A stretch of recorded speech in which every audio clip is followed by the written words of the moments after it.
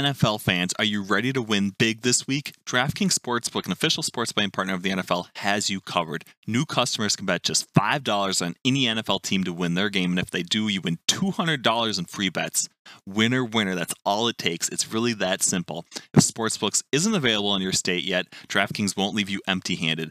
Everyone can play for huge cash prizes all season long with DraftKings daily fantasy sports contests. DraftKings is giving all new customers a free shot at millions of dollars in total prizes with their first deposit. Download the DraftKings Sportsbook app now. Use promo code PFF. Bet just $5 on any NFL team to win their game and win $200 in free bets. If they win, you win with promo code PFF this week at DraftKings Sportsbook, an official sports betting partner of the NFL. Must be 21 or older, New Jersey, Indiana, or Pennsylvania only. New customers only. Min $5 deposit and $1 wager required. One per customer. Restrictions apply. See DraftKings.com/sportsbook for details. Gambling problem? Call 1-800-GAMBLER.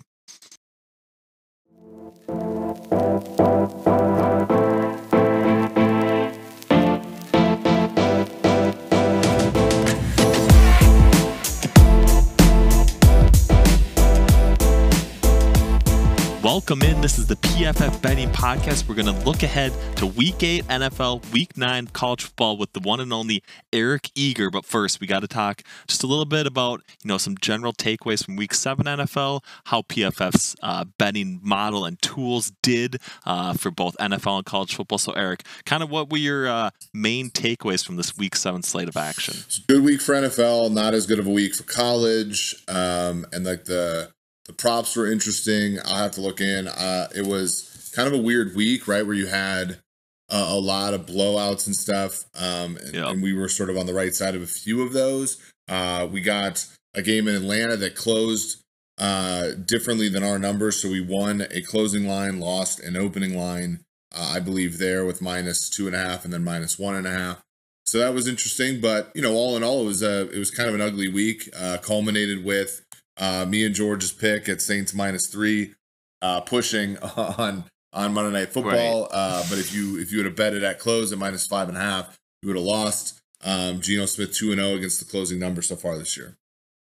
Yeah, definitely. So, you got the closing line value on this one, got to push. It seems to kind of sum up the week that it was, especially from a betting perspective. Some props hit, but it wasn't necessarily all that great from our player props tool, but it happens. We're going to continue to grind, continue to put forth, the work in to find some of the best betting opportunities that we can each and every week. So with that, I know you guys have talked a lot, you and George on the PFF forecast about, Week 8 specifically of the NFL. So let's talk a little bit about some early week college football betting action. I know we got 2 games on Thursday, 2 games on Friday. Of course, we have the NFL game on Thursday as well that has seen, a significant line movement based on Davante Adams testing positive for COVID, and the dynamics changing with what the Packers are potentially going to put forth for that matchup on Thursday night.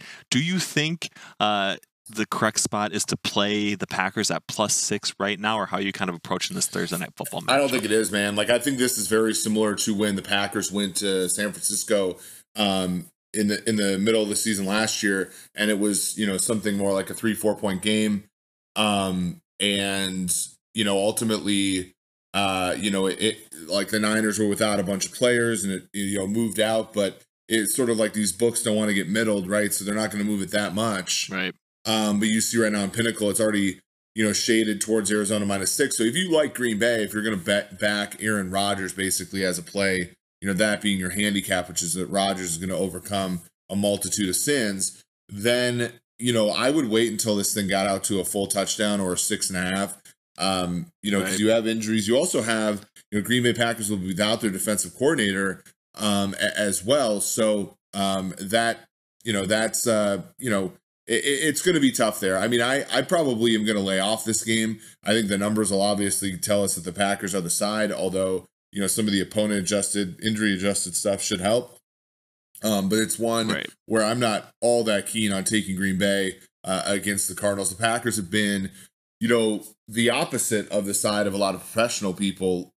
Washington was, a lot of people on Washington. That number got down. A lot of people were on the Bears the previous week. And the Packers have they've won and covered, but it's been kind of in this ugly 2019 way, as opposed to their very impressive 2020 season. Yeah, definitely. Can't argue with their 6-1 ATS record. Obviously, week one against the Saints. Their one loss in both, against the spread, also in that win-loss column. But they have been winning ugly, to say the least. I definitely agree with that. So let's flip the page. No Packers bet here on Thursday night. We'll get into, a little bit more of that later on with Kevin Cole talking about, some of his showdown and player prop markets. I think there's probably going to be some worthwhile betting opportunities and maybe some of those derivative and other auxiliary markets coming up here closer to Thursday once we get those lines released. But we will move our attention then to, this college football slate for Thursday, Friday. We got your Coastal Carolina Chanticleers coming up. Didn't necessarily get home for us last week. 18.5-point favorites over Troy. 52.5-point total. Do you like anything in this Thursday night matchup here? I would probably lean Chanticleers. I did bet Coastal. We make the number 19.4. When you look at Troy is the fourth best team in the Sun Belt, but they're a little bit. So we would make them about 4 points worse than the average team on a neutral. We make the Chanticleers after their loss to Appalachian State 12 points better than the average team on a neutral. So you take those two numbers, that gets you to 16, and then depending upon what you like at home field advantage and some ancillary stuff, that can get you out there. Troy, though, does have the best defense in the Sun Belt per our metrics, so that's going to be tougher. We did see, Grayson McCall not look great against Appalachian State. They didn't really cross the 50 their last 3 drives of that game, and it was a game that was, immensely winnable for them, but ultimately they weren't able to get home, and now they're underdogs to even win the Sun Belt. Yeah, definitely, which is kind of surprising. Obviously, they did not show out like we kind of expected, unfortunately, for the Chanticleers. I do think this might be a little bit of a get-right spot for them. I definitely agree with you. I do think they are probably the correct side if you are going to bet this Thursday night match, but I think you probably got to lay the 18.5 points. I don't really think there's probably a play on the total. We do have one more Thursday night matchup. We actually do have a little bit of value on Green Line early in the week on this one. USF at Eastern Carolina. How are you kind of handicapping this matchup? Do you like USF as plus 9.5 on the road here, or do you like maybe the a play on the total at 56.5 a little bit more? Yeah, it's weird. Like East Carolina, we had Houston against them last week, and they were behind by 2 touchdowns. They came back and actually tied the game, put it into overtime. So they're a little bit frisky. Both of these teams, neither one can really throw the ball that well. Both team quarterbacks are under 65 grade. Both teams have EPA per pass that are negative. Both teams have EPA per run that's negative. USF quarterbacks are 27 passer rating when throwing under pressure, 3% turnover worthy play rate. The same for both teams. ECU about 2.6 big time throw rate to USF's 1.8 big time throw rate. So this is going to be an ugly game. I probably would bet under 56.5 in this game before I took dog, but this might be a classic sort of dog under play for us here. Yeah, dog under parlay, something that we just, can never get away from, continues to define us as sports bettors. I think that you already hit on the best play there on that matchup. I do like that play quite a bit. So we will see. We got Navy, Tulsa, Friday night, early action, 47-point total, minus 11 spread for Tulsa. Do you think there's any betting value in this American matchup? When I look at this, I do see over being the play. It was, kind of, when you look at Navy, played hard against Cincinnati. They got 20 points against, what is a pretty tough Cincinnati defense. They are the worst team in the American as far as defense. Tulsa's third. So that does pause me a little bit. Navy, no big time throws so far this year. They only throw on 22% of their plays. Tulsa hasn't been great either, but 47 is a low total for a college football game. If I had to pick a side on this game, I would lay it with Tulsa. This might be a game where they could score all the points and get you over in sort of like a 45-3 kind of fashion as well. So that's kind of what I like in that game, on Friday night.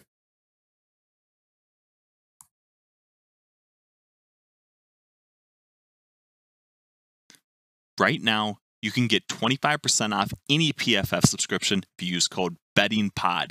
Grades and data are live for every single player who logged a snap last week. You can go check out all the highest graded players from Week 7 and look to find some early value on spread picks and player props for Week 8. What all can you get with a PFF subscription? All of PFF's locked article content, PFF's NFL and college football betting dashboards, our grade power projections, cover probabilities, and betting values.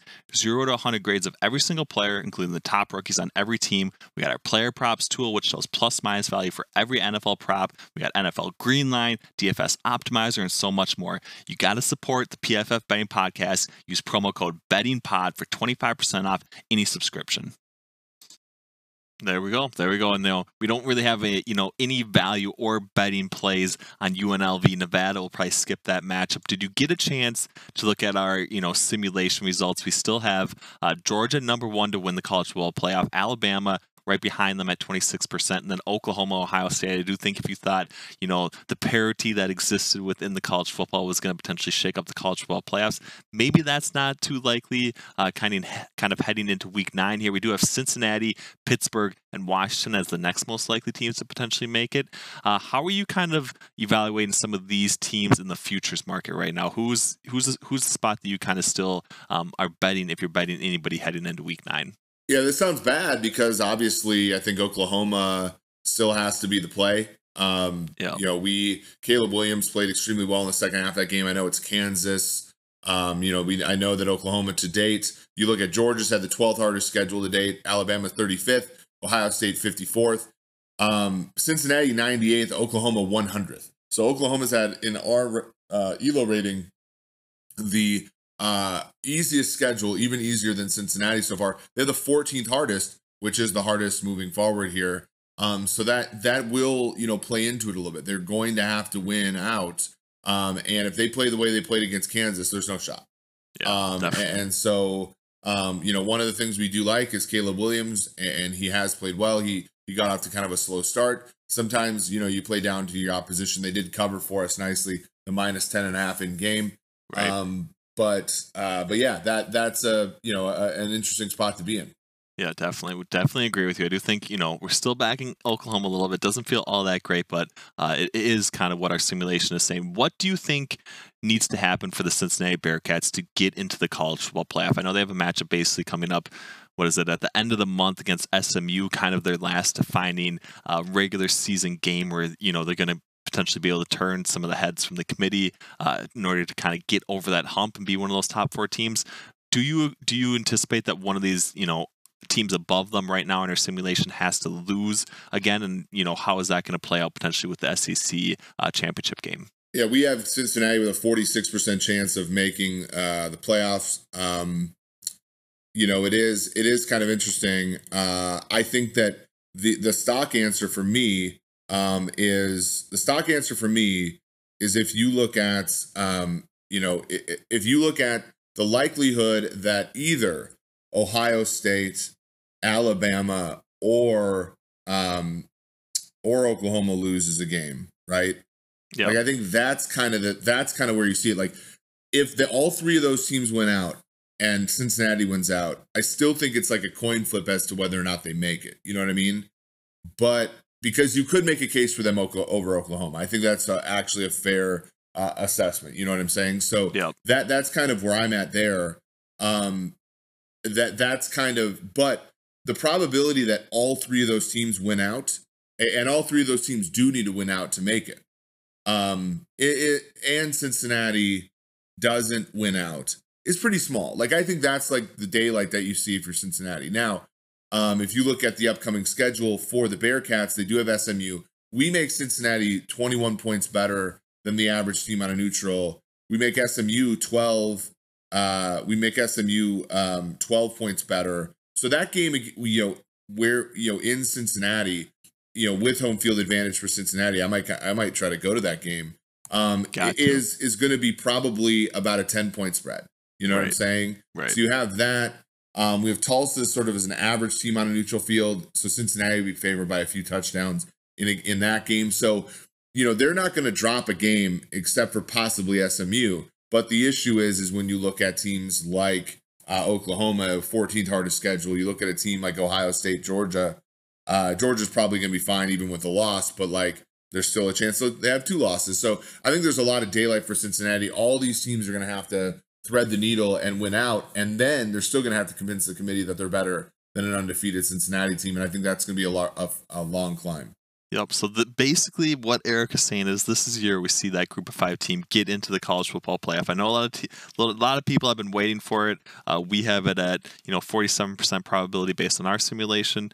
Sounds like Eric is handicapping that even a little bit better than that expectation. So we will see. I still think the potential college football shakeup that people wanted is still happening here in 2021. So I'm excited for that. Obviously, we'll be here every step of the way to kind of be in tune with where we're at with the betting market on those futures. If there's any value, obviously we'll be discussing that. So we'll see. I know you and George dropped, your spread picks for NFL Week 8. You did get some line movement already in your direction. Obviously, the Bengals have moved up as favorites for the New York Jets. Is there a spot that you think is probably your favorite early week bet in the NFL so far?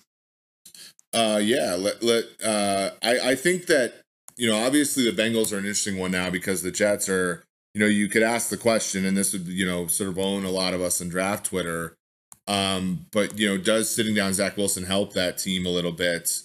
I still, right now, there are some places where you can get a -2.5 on the Falcons. I also think that Detroit +3 at home. I think Philadelphia is given way too much credit. I think Philadelphia is one of the most poorly coached teams on defense in the NFL, and you couple that with the fact that they don't have a lot of talent.